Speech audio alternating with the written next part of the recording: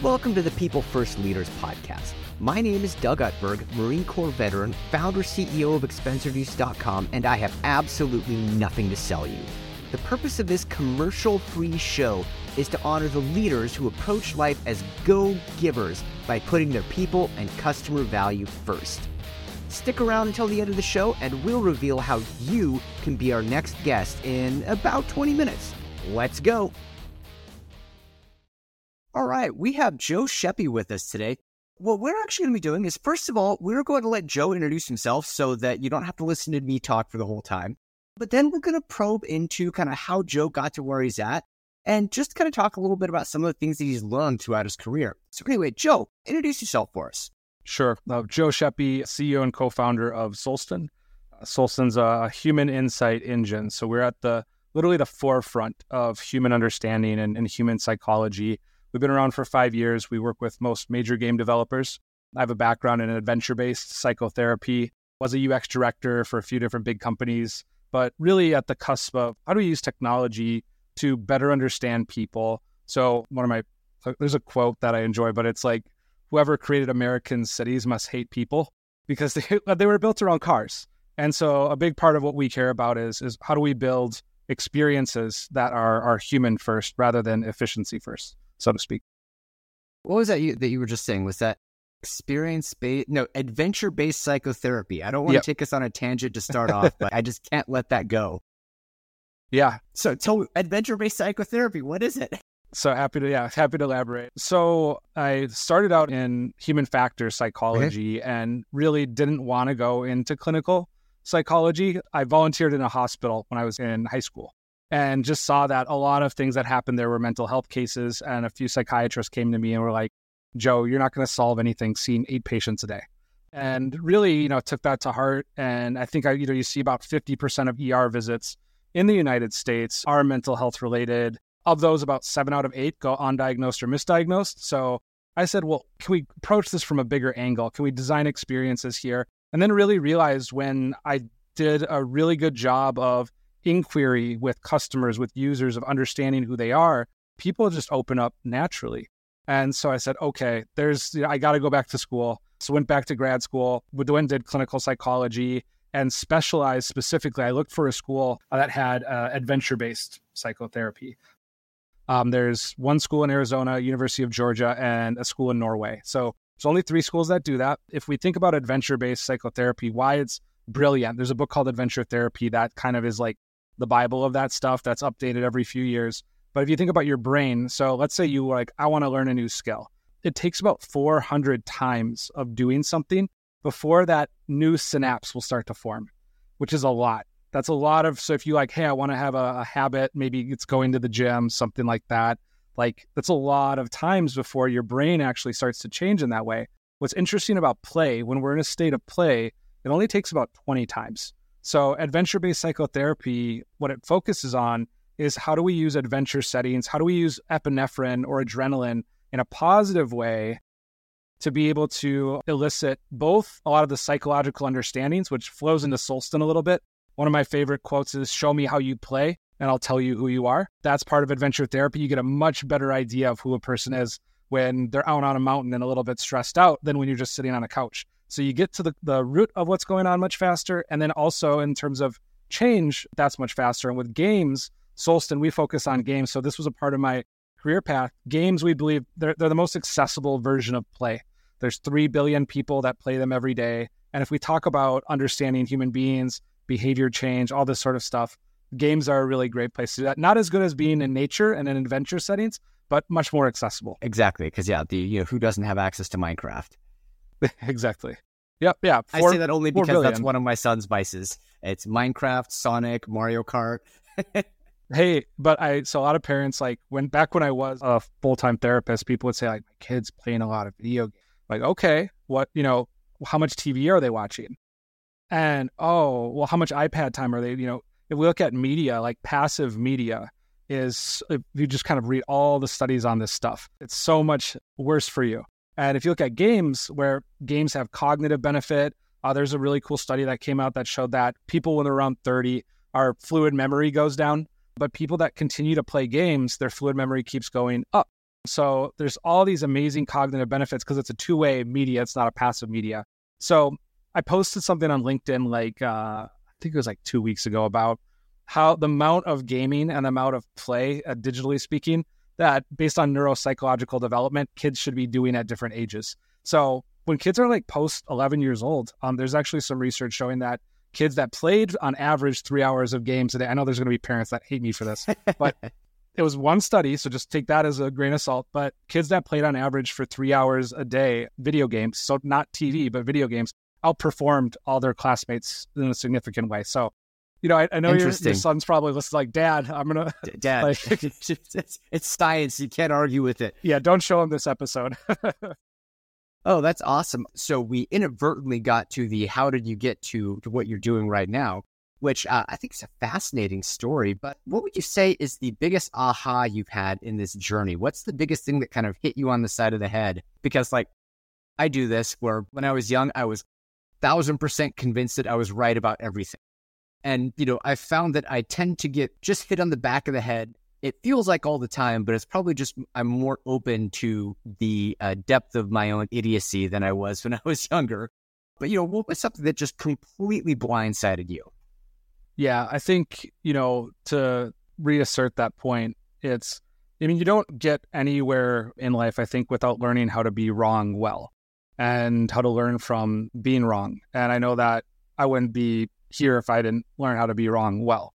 And I think, when I was younger, and especially before this journey with Solstin, but even going into becoming like a mental health professional, I think you think like, I'm going to go in, I'm going to learn all this stuff and I'm going to help people. Or we're going to go in, we're going to use this technology and it's, we're going to understand audiences and people are going to apply it. Because typically when you have a thesis for something, you've seen what good looks like and what's possible. So like with our product at Solstin, for example, Lisa Welch, who is now our VP of experience, but previously she was the VP of strategy at Activision. And one of the things I got to see early on was how she used our product. And you're like, wow, you kind of get a false positive because you see what a rock star can do with your product when you build a company. And this is as the entrepreneur's journey. And then you realize, there's that book, Crossing the Chasm, which I really like. I think that's very, very real. You get all this energy from a lot of early adopters who they've been like Lisa's title on LinkedIn. Like we kind of were like, wait, is this real? It was like elevating the human experience through play. And I'm like, that's one of the things I have in one of my media profiles too. Like didn't even see that. It was coincidence. And so I think, you have this sort of thing that happens. And then when you get to mass market, I think where one of the areas where we fell on our face pretty early on was realizing, wow, we have this psychology-based platform and the average person's understanding of psychology and how to apply applied psychology, how to use it, we were so far apart on that. And so, yeah, I wish I would have, like with Solstice specifically, I wish I would have really ramped up not only like our customer success sooner, but also we have specialists now. So we have people who actually have backgrounds in UX and CS, and that would have been huge for us earlier on. So, if I look back, I would have done that like 2 years before we actually started going there, because I think we just felt like, oh yeah, like this is working really well. We're getting lots of customers, really good brands, really good logos.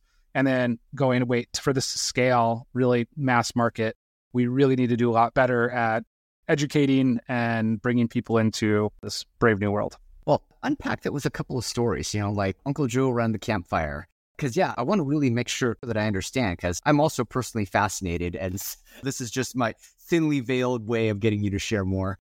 For sure. Yeah. A lot of companies are thinking about how do I be more customer centric? How to be more person centric? And typically they're turning to like demographic data, your age, where you live, all those sort of things. Problem with that stuff, it all changes. I can go and live in Berlin, which is where we started the company. And behaviorally, I'm eating different things, drinking different things for, it's different place. So a lot of that stuff is just not really representative of who you are. And so we had a game company, for example, that came to us and said, hey, we have all these completionists in our game, and we really we're not seeing them complete stuff in the other game. And we mistake a lot of times as human beings, everybody's a psychologist, but we mistake behavior for cognition.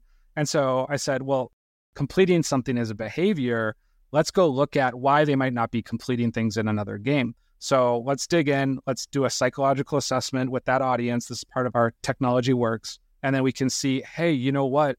Actually, all these people, the majority of them have a really high motivation for status. So out of all the different motivators we measured, that one was appearing to be really high. So that's a part of who they are rather than a behavior. And we said, hey, in that other game over there, why don't you allow them to get on leaderboards? Why don't you give them like really cool items that show status when they win stuff?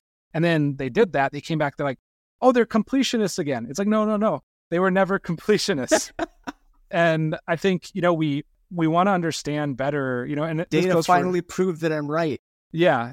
And we've been so, the veil of the internet has been so limited to just behavior and demographics. Like you can have somebody on Google Maps, for example, and you're a data scientist at Google and go, okay, all these people walked up to this door and all these people walked away from the door. But we predicted that they were going to go in the door and purchase something. And why didn't that happen? And then Solston comes along and goes, well, people are not irrational. That was not an irrational thing at all. What happened was there's a group of people that we see have a lot of social anxiety. Mm-hmm. So, that makes sense. The store, we have a lot of data points showing the store is really crowded. Yeah, if you have social anxiety, you're not going to go in a really crowded place. But you could tell them, hey, there's a store a couple blocks up, same thing, no people there. Nice. They can still go their way. Another part of that group, maybe like really high on forgetfulness, mm-hmm. Not conscientious. They just forgot their wallet. So like behaviorally, we can all look similar in a lot of different senses, but the reasons underneath that can be pretty different. So any kind of like, what features should I have in my product? Like, how should I architect my experience? All these decisions, how we tie them to our values, our personality. A lot of people, for example, confuse emotions for things. They think that we act out of emotions, which couldn't be farther from the truth. If everybody was acting out of emotions, we'd live in a terrible, terrible world. That's why we regulate emotions. We have a mm-hmm. locus of control. When your amygdala is overactive, you have a personality that helps to regulate those things for most people. Now, there's some people with personality disorders who cannot regulate their amygdala, and there's clinical criteria for that. Most of us, our traits, our personalities, our values, all these things are basically what, modulate our behavior and our emotions for that matter. And then that's also a lot of how we act in the world is based on fundamental things of who we are, which is tied to psychology. Interesting. So now your interaction with your clients, now, do you work with people on gamifying experiences, or is it more of helping to figure out data points that don't make sense? Kind of talk me through that. Again, this is thinly veiled personal curiosity here. Yeah.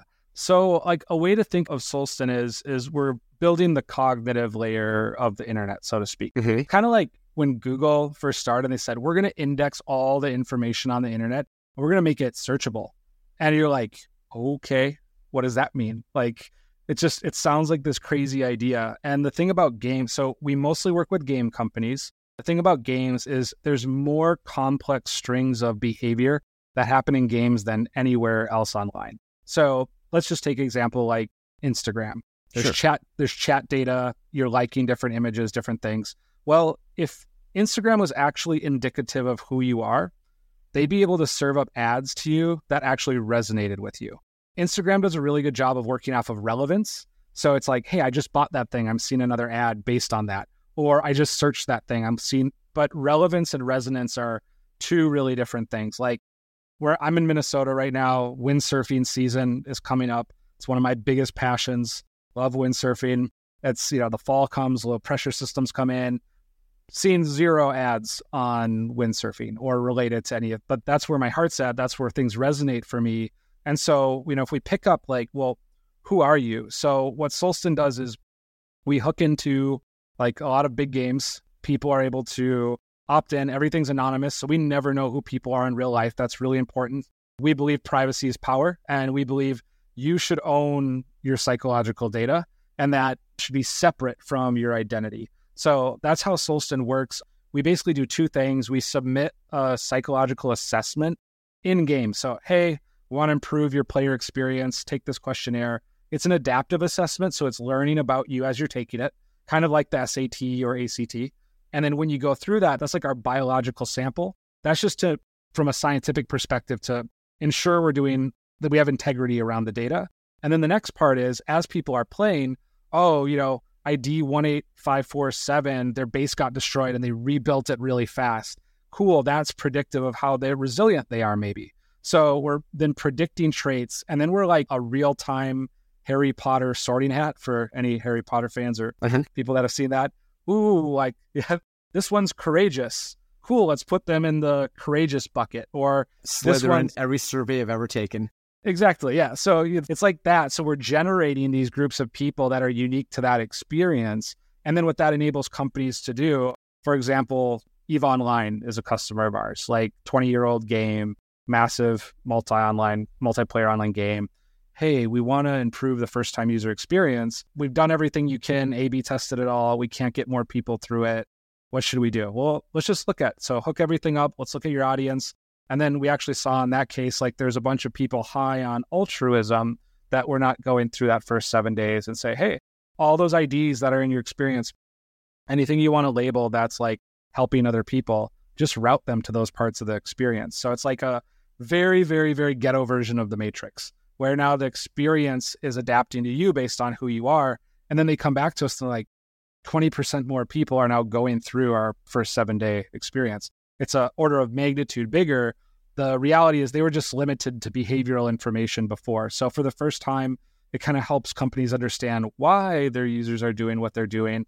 And then the users get a better result too, because if you're going into an experience, if I really value nature and if I'm a really altruistic person and someone's like, hey, you can help with forest conservation. And it's like, cool, that's me. It speaks to you. And so what's happening is we're seeing across the internet, the experiential reality, and COVID caused a lot of this. So many people got immersed in digital products. Like we measure usability scores as a part of what we do for different experiences.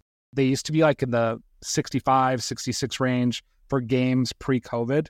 After COVID, a lot of the new games that are coming up are like 80 out of 100. So what's happened is the level of, just like anything, digital experience that we have, consumers are expecting more. Then part of what Solston focuses on and part of our vision is how do we make digital reality regenerative?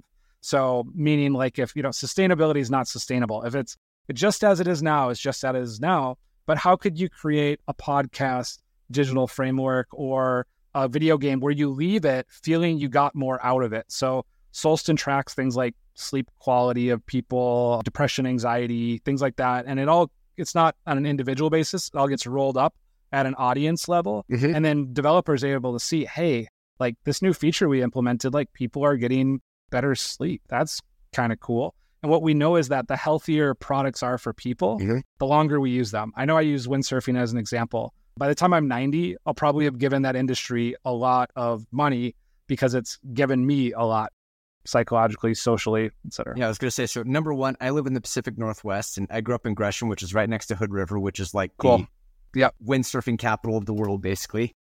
Or at least they think so. It's one of them. It's the North American capital for sure. Yeah, it's the North American windsurfing capital. Yeah. But the other thing that I was thinking, and I was trying to discipline myself to not interrupt you, but okay, what you're talking about is, this is almost like a Jedi mind power. How do you make sure that you're using it for good? Because you could go down the path of the evil Zuckerberg and, use all technological insights to make people permanently addicted to your string of advertisements. To me, that is the very definition of evil. I personally think Facebook and Instagram are more dangerous to the fabric of the world mental health than every cigarette that's ever been smoked in the history of mankind. All tobacco companies put together, I think Meta is worse than all of them combined on an order of magnitude. But that's me. Yeah. So, I think, fundamentally, you have to architect it with all that in mind in the first place. And, there's that saying, like, the path to hell has been paved on good intentions. And you think of any technology that's sufficiently powerful, and it's like Solston's not there yet. We talked about crossing the chasm. Yeah. So we only work with game developers right now. We only work in a play setting. Actually, we have a couple non-gaming customers that are more in the health and fitness related field. But here's this thing is, if you can't measure something, you can't improve it. So there are developers out there who, when we were starting to grow, said, I don't want to use Solston. We're like, why? Well, then I'd have to know if my game's giving customers anxiety. And if you actually look at the gambling industry, they figured this out a long time ago. They're kind of the first to the party. They know that if you cause addiction, you're actually going to get way less money out of that customer. And so addiction's bad. And if you look at games, I'll give you an example. There's a game called Game of War. Maybe some people remember it. It was like Super Bowl commercials. I think like Kate Moss or something was in the commercials. But that game was built on, basically an addiction platform. When they did that commercial, I'm friends with some of the guys that were there. One of the things they mentioned was they'd literally spent so much advertising dollars on Instagram and Facebook that they'd kind of like bought and churned Facebook's entire possible audience of customer. And so they had to go. How do you even do that? It's a lot of money. Yeah. I mean, the game was making about $1 billion a year. So just burning and churning and burning and churning. And then if you look at that same time period, Supercell, who they happen to be one of our customers, they make games like Clash of Clans that a lot of people have heard of. One of the focus, I'm half Finnish, and it's a very Finnish thing to do that I learned from one of the co-founders was we wanted something that like brothers could do together and not have to talk to each other. So, it's kind of fun to hear that, but it was always focused on solving a human problem. And here we are 10 years later, and Supercell is still making $1 billion a year. Game of War is gone. That's gone in the dirt. So part of it, we have this thing called a human-centered score or a player-centered score. Mm-hmm. And what it's actually predicting is the long-term LTV of the customer. And I always say this is like the dirty secret we know. That's not dirty. It's true. It's that the healthier your products are for people, the more your podcast actually impacts people's lives in a positive way, the more long-term retention you're going to get out of your listeners. And I think, it's the same, like I think Warren Buffett had this quote, like, the good thing about capitalism is it gives people what they want. The bad thing about capitalism is it gives people what they want. And in many ways, like things like Meta, things like Facebook, Instagram, TikTok, a lot of it sometimes is the race to the bottom of the brainstem. And yes, I think this is where precisely what it is. People get a little confused and we all like to think that we're in control of our reality. If you were in control of your attention, use TikTok and use Instagram and command your attention for the entire time that you're using it. Most people within, a couple seconds, not just even 10 seconds, 20 seconds, their attention's already gone and they're in a passive relationship with that environment. Maybe there's a Buddhist monk out there who can just use TikTok all day and just like, they're in control, they're absorbing the media. I don't like this count anymore, off. But the thing is, I think, things like Facebook and Meta, they're products of capitalism. They're product of delivering what consumers kind of wanted. But what we want and what we need are very different. It's kind of like work from home. We all did it during the pandemic. And it's like, hey, wait, it's healthy to interact with people? Yes, it is. So, we get our microbiome. It's good for that. It's good for all these different things. But with Solstin, so from day one, we architected it. So we said we are never, ever going to connect real identity to your psychological profile. So that was number one. Number two, when you get assessed. Check. You checked off one ethical box. Keep going. Number two, we wanted to make sure that the user is always empowered around their data. So one of the theses of Solstin was, can we get to a point where you have a Solstin app and you have your Solstin ID, which doesn't know who you are in real life, but now you can say, you know what, I want this game to personalize to me and not this game. So being in control of who is personalizing to you, who is not, because personalization is nice. If we know that something's healthier for you, why wouldn't we want that to be a part of your digital experience? So, but putting users in the driver's seat, that's really the future of experience, we think. And also, if you look at AI, there's an AI ethicist that brought up, if you look at like Terminator, if AI ever becomes a general intelligence, which we're pretty far away from, but let's just say it did. One of the things he supposed was, well, I wouldn't want to wake up knowing it knows how we treated it. Because human beings don't treat or talk to AI in very nice ways most of the time. And so with that being said, I think there's a fundamental value in who we are as human beings, as a species. And if we don't allow technology to have that component to it, like think of a like button, like the person that designed the like button, I don't think they had any bad intentions. I think they're like, hey, this is cool. People are we're getting a lot of engagement. It's like, we're optimizing for what the business needs to survive. I don't think, they were like, hey, this is going to really knock your person's player-centered score, your human-centered score, and like 3 years from now, and it's going to cause addiction, it's going to cause problems, it's going to cause churn, and now you're going to have to figure out how to acquire new businesses to make up for that, like Instagram, and maybe how do you engineer that in a way where you can accomplish engagement goals, but also achieve health goals? Because I think engagement it can be a dirty word, but it's really not a dirty word. Like if you think of your relationship with your partner, your spouse, it's like, yeah, I'm in this really healthy relationship, super not engaging. We're not engaged with each other at all. Like we want engagement, but it needs to be meaningful. And so how do we enable all the best creators in the world? That's who we get. We have the luxury of working with these just brilliant creatives, and a lot of them go into gaming because it's an interactive media. Yeah. And before Solston, they're designing like 45-year-old male, like Star Trek. I got the perfect product for that person. It's just like assumption graveyard. And so now you're enabling these really creative people to understand, like these people really value family. They're altruistic. They're open to new experiences. They're very collective at the same time. Like, okay, now I actually know it's kind of like an empathy engine. Mm-hmm. I can actually understand who I'm creating this for. And rather than build a digital world that's like a grid, which that's the direction we've been heading. Yes, if you measured the average American city and said, it's a grid. Okay, it's a grid. We optimize for efficiency. There's a good book by James Kunstler called The Geography of Nowhere. We did a really good job of creating that as a country. And then you go to people will go to a small town in Italy and I just feel good here. It's like, yeah, the city was built around people. It was built around human beings. They didn't have data points, but that was still the focus back then. No central planner either. What they did was they had a building and it was a dirt road and somebody paved it with cobblestones. They put another building up. And that's the reason why the roads are all windy, is because they didn't drive cars down the roads. They either walked or they had horses pulling carts. Yeah. It was organic. And that path was a goat path before it was. Exactly. And, if we look at that organic, it sits very close to nature. One of the things I used to say when I was a therapist, when people ask me, what do you think one of the major causes of mental health issues are today? And of course, there's people that have genetic disorders. There's people that have very real things that are, cause mental health issues. But when I look at all the patients I saw, and I looked at a lot of the stuff that I did and what actually helped people versus not, I said sins against nature was kind of what I went with. And I practiced in Utah, so that resonated with a lot of my clients there. But what does that mean? Are you getting sunlight? Are you going on walks? Are you drinking water? Are you spending time outside? Are you all these sort of things? I remember at one client who came in horrible anxiety, diagnosed. He's on all these pills and stuff. And I said, walk me through your day, your ins and outs. And well, I drink a lot of Monster energy drinks. How much? About 11 a day. Okay, how about this? How about we drink 5 Monster energy drinks tomorrow and then put water in the Monster energy drink can so you still feel like you're cool and you're drinking Monster? Comes back the next week.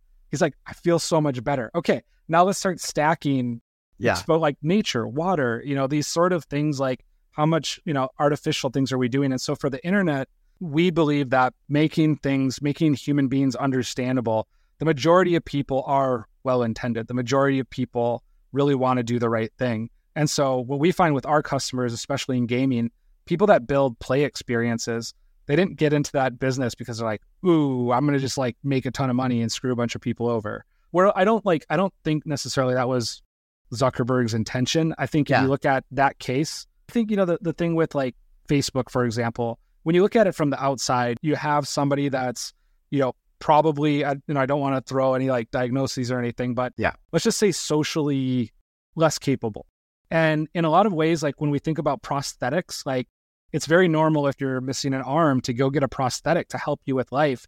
And I think Zuckerberg was brilliant and he built a thing that helped him with his social issues.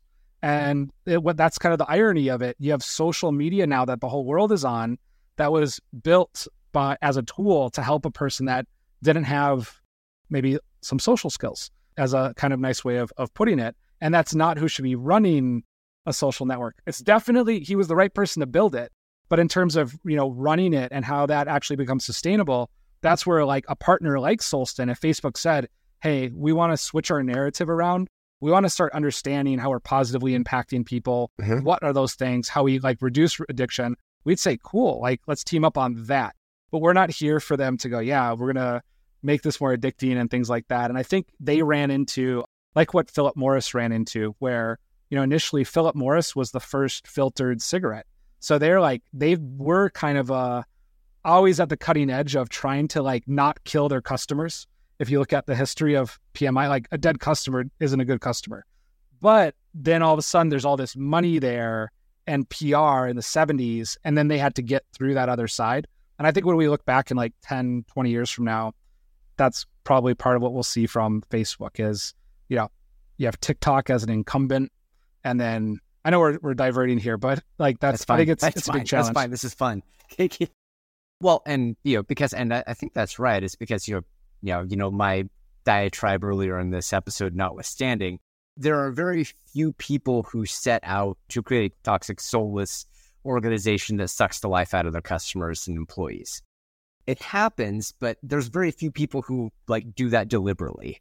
Yeah. All right. Well, oh my goodness, this has been a fascinating conversation. Is there anything I should have asked you that didn't? Is there anything left on the floor that we should pick up and unpack?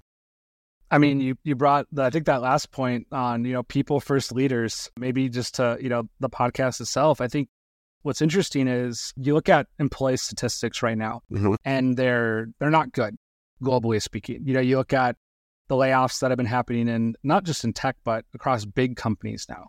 And I think it's something like in 2016, about like 75%, something like that, of employees were like really optimistic about, changes in businesses, open to supporting changes, things like that. And you look at things today, I think it's somewhere in like the low 30s or something like that in terms of percents.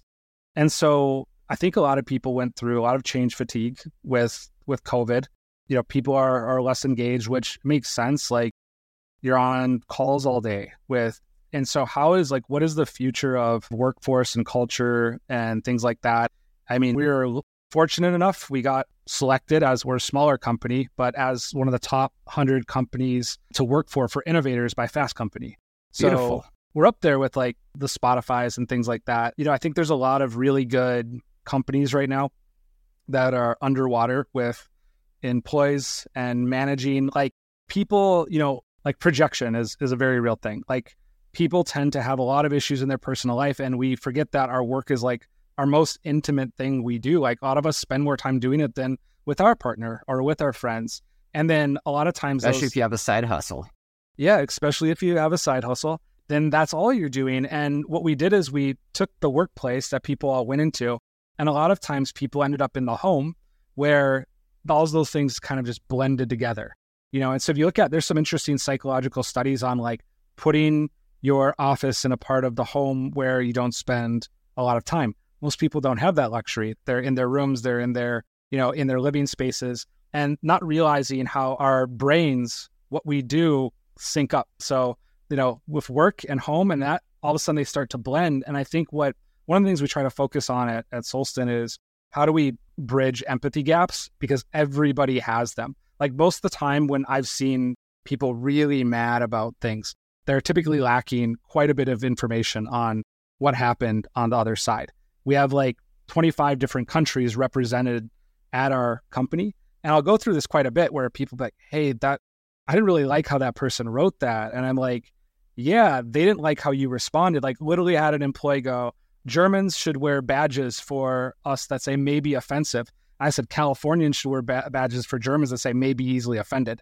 And, we kind of have this joke as a company, like Americans, when they read, right? Like when they read radical candor, they're like, oh my God, this is brilliant. Every German I know, because we have our companies based in Berlin and the US. So every German who reads that, like they're really confused. That at least the Germans I've known, they're like, what did I just read? Why is this radical? Isn't this just how you have effective communication? And there's some interesting studies. So we tend to focus a lot on, hey, we're going to be remote. Our neurology is getting wired around where we live. Yeah. How are we really getting effective communication? And I just told someone, I'm like sick and tired of, on the American side, us always saying the world has to bend to us, speak English. Like, I'm like, literally I'll read something and I'm like, they literally just wrote that directly in German, but in English words. And I'm sorry that it doesn't feel like let's both kind of come together. And so, for, I think Solston, we have this like really cool multinational team. I think this is going to be more and more the norm for all companies. It's just a reality of globalization. And being able to bridge these things while also, we, from a healthcare perspective, came out and was like, hey, what's the best insurance we can do? That's it.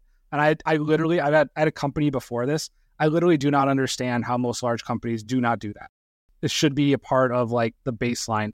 You kind of like stack all these things together, put them in a package. And I think what a lot of people are struggling with today, it's a conversation. And a lot of times it's right now, I think for a lot of businesses anyway, it feels so one-sided, I think sometimes from employees and who's there. And I think creating those open conversations, if we talk about toxic workplaces, a lot of the times when people say this is a toxic workplace, my question is, well, what does toxicity mean to you? And oftentimes, so I had an employee come to me just the other week. He said, thanks, Joe. I was like, for what? He's a developer. He's like, this is the first place I've ever worked that hasn't felt toxic. And I'm like, okay, that's great. That's really good to hear. That's great feedback. We have like our ENPS is 77. I'm like, but you know how that happens? Like we tend to lay off the really toxic people. Even if they're, people go, hey, we got a really, really high performer here. But if the attributes, if people are not talking to them, people are ignoring them. There's a famous human factors study that was, well, not famous, but it's kind of well known in that community, where the top salesperson was known as being like the guy who's like, this place is toxic and stuff, but he was actually the toxic guy. Yeah. Doesn't really surprise me. Yeah. They gave him a promotion and moved him to another building. And the whole sales team just did insane in terms of performance. But this individual thought he got a promotion, he was removed, and then he quit the company. But I think, for where things are at today, I think there are a lot of companies that struggle with that. And I had an employee ask me, hey, Joe, how do we think about psychological safety in the workplace? Because it's popular, it's comes up a lot. And my first question was like, it's a new person. Is that something that, like, what do you mean by that? Because what you'll find is every employee has typically a different definition of that. And what's fascinating is when you look at teams that have this is back to our completionism example. Again, we have lots of teams that have high levels of psychological safety. When you actually measure their psychological traits, what you'll find is that they're really high in emotional resilience. And so if you think of children and like if a child doesn't feel safe, they're going to go to the safe adult. They're going to go to the adult that is put together, that's stable, that's mentally okay. A lot of times people that request psychological safety, and that's not the case for this person, but a lot of times that people requesting it, they're not the ones who are emotionally resilient. So if you stack a whole team, and they usually all have different requests together of people that have that, what you end up with is a really tricky workplace. I think I have a lot of other founders that come to me and they're like, hey, how do you guys work through those challenges? And I've just been noticing it's like, it's a thing right now. Wow. There's something in the water. And so with that, like the same assessment work that we do, when we've gotten busy, we went by the wayside. But for most people that are at Solston, you had to do a psychological assessment to become a part of the team. And we look for things like that. We look for, hey, does this person have a sound level of emotional resilience? Because that's going to lead to a psychologically safe workplace. So I know like I pivoted a little bit there, but this just how are like, I always say to the team, like team comes first, then the customer, then the investor. That's part of why we prioritize all these health related things and what we can do there as much as possible.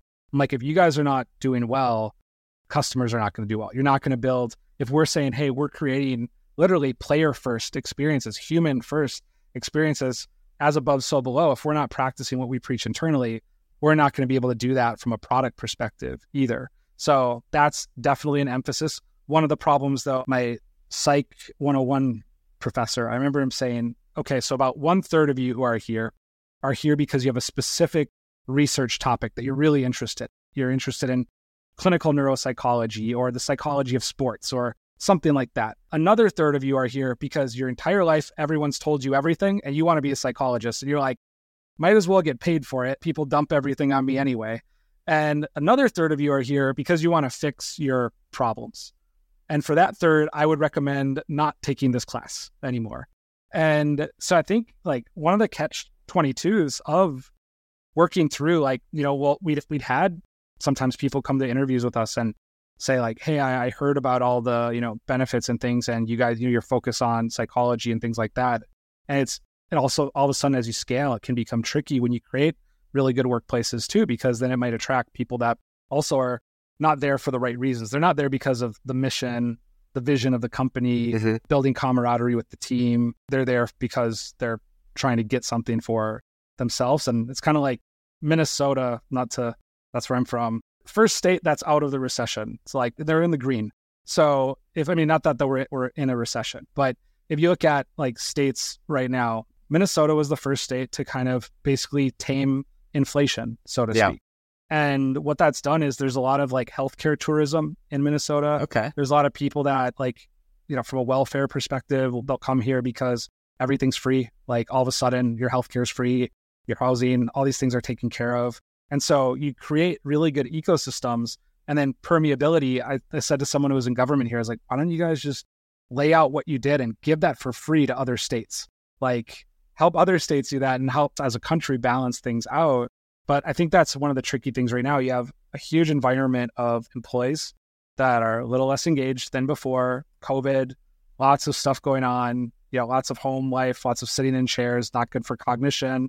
And then kind of a lot of the economy where it's at, which sort of, I think for a lot of people trying to build, grow companies, grow teams, created a lot of challenges. And then you add to that multiculturalism, which is great, but definitely I had one engineer and one data scientist. He came to me, he's like, we both said the exact same thing in the meeting.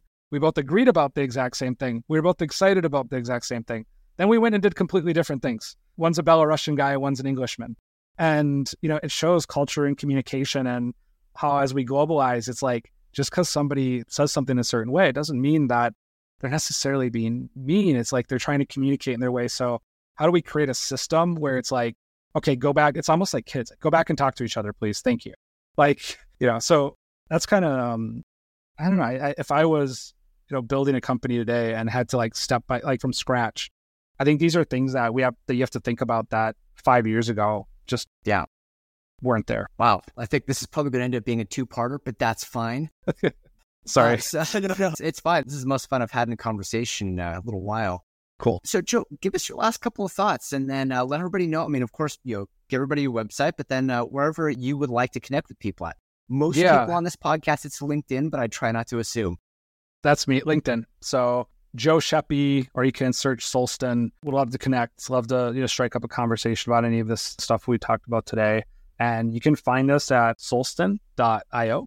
So if you're interested in seeing the product, seeing what we do, there's a little book a demo thing there, and you can kind of get an idea of how your company can become more human-centered, I guess, and customer-centric. But really appreciate you having me on today, Doug. Excellent. Yeah, thank you so much. Thank you so much for listening to the People First Leaders podcast. If you are a successful People First founder or CEO who would like to be on this show, please visit peoplefirstleaders.net/guest. If this interview resonated, would you please share it on social media? Just take a quick screenshot on your phone and post it on your favorite social channel, then make sure to tag me at Doug Value so I can give you and your business a shout out on a future episode. If you know somebody who'd be a great guest, please tag them on social and include the hashtag PeopleFirstLeaders. I really love seeing your posts and guest suggestions. We're releasing new content and episodes all the time, so make sure to hit the subscribe button so you don't miss any new episodes. Your thumbs up, ratings, and reviews go a long way to help promote the show, and they mean a lot to me personally. And also, I would like to connect with you on social. My handle is @DougValue, or you can just go to peoplefirstleaders.net where all of the links are posted. Thank you so much for listening, and we'll see you next time.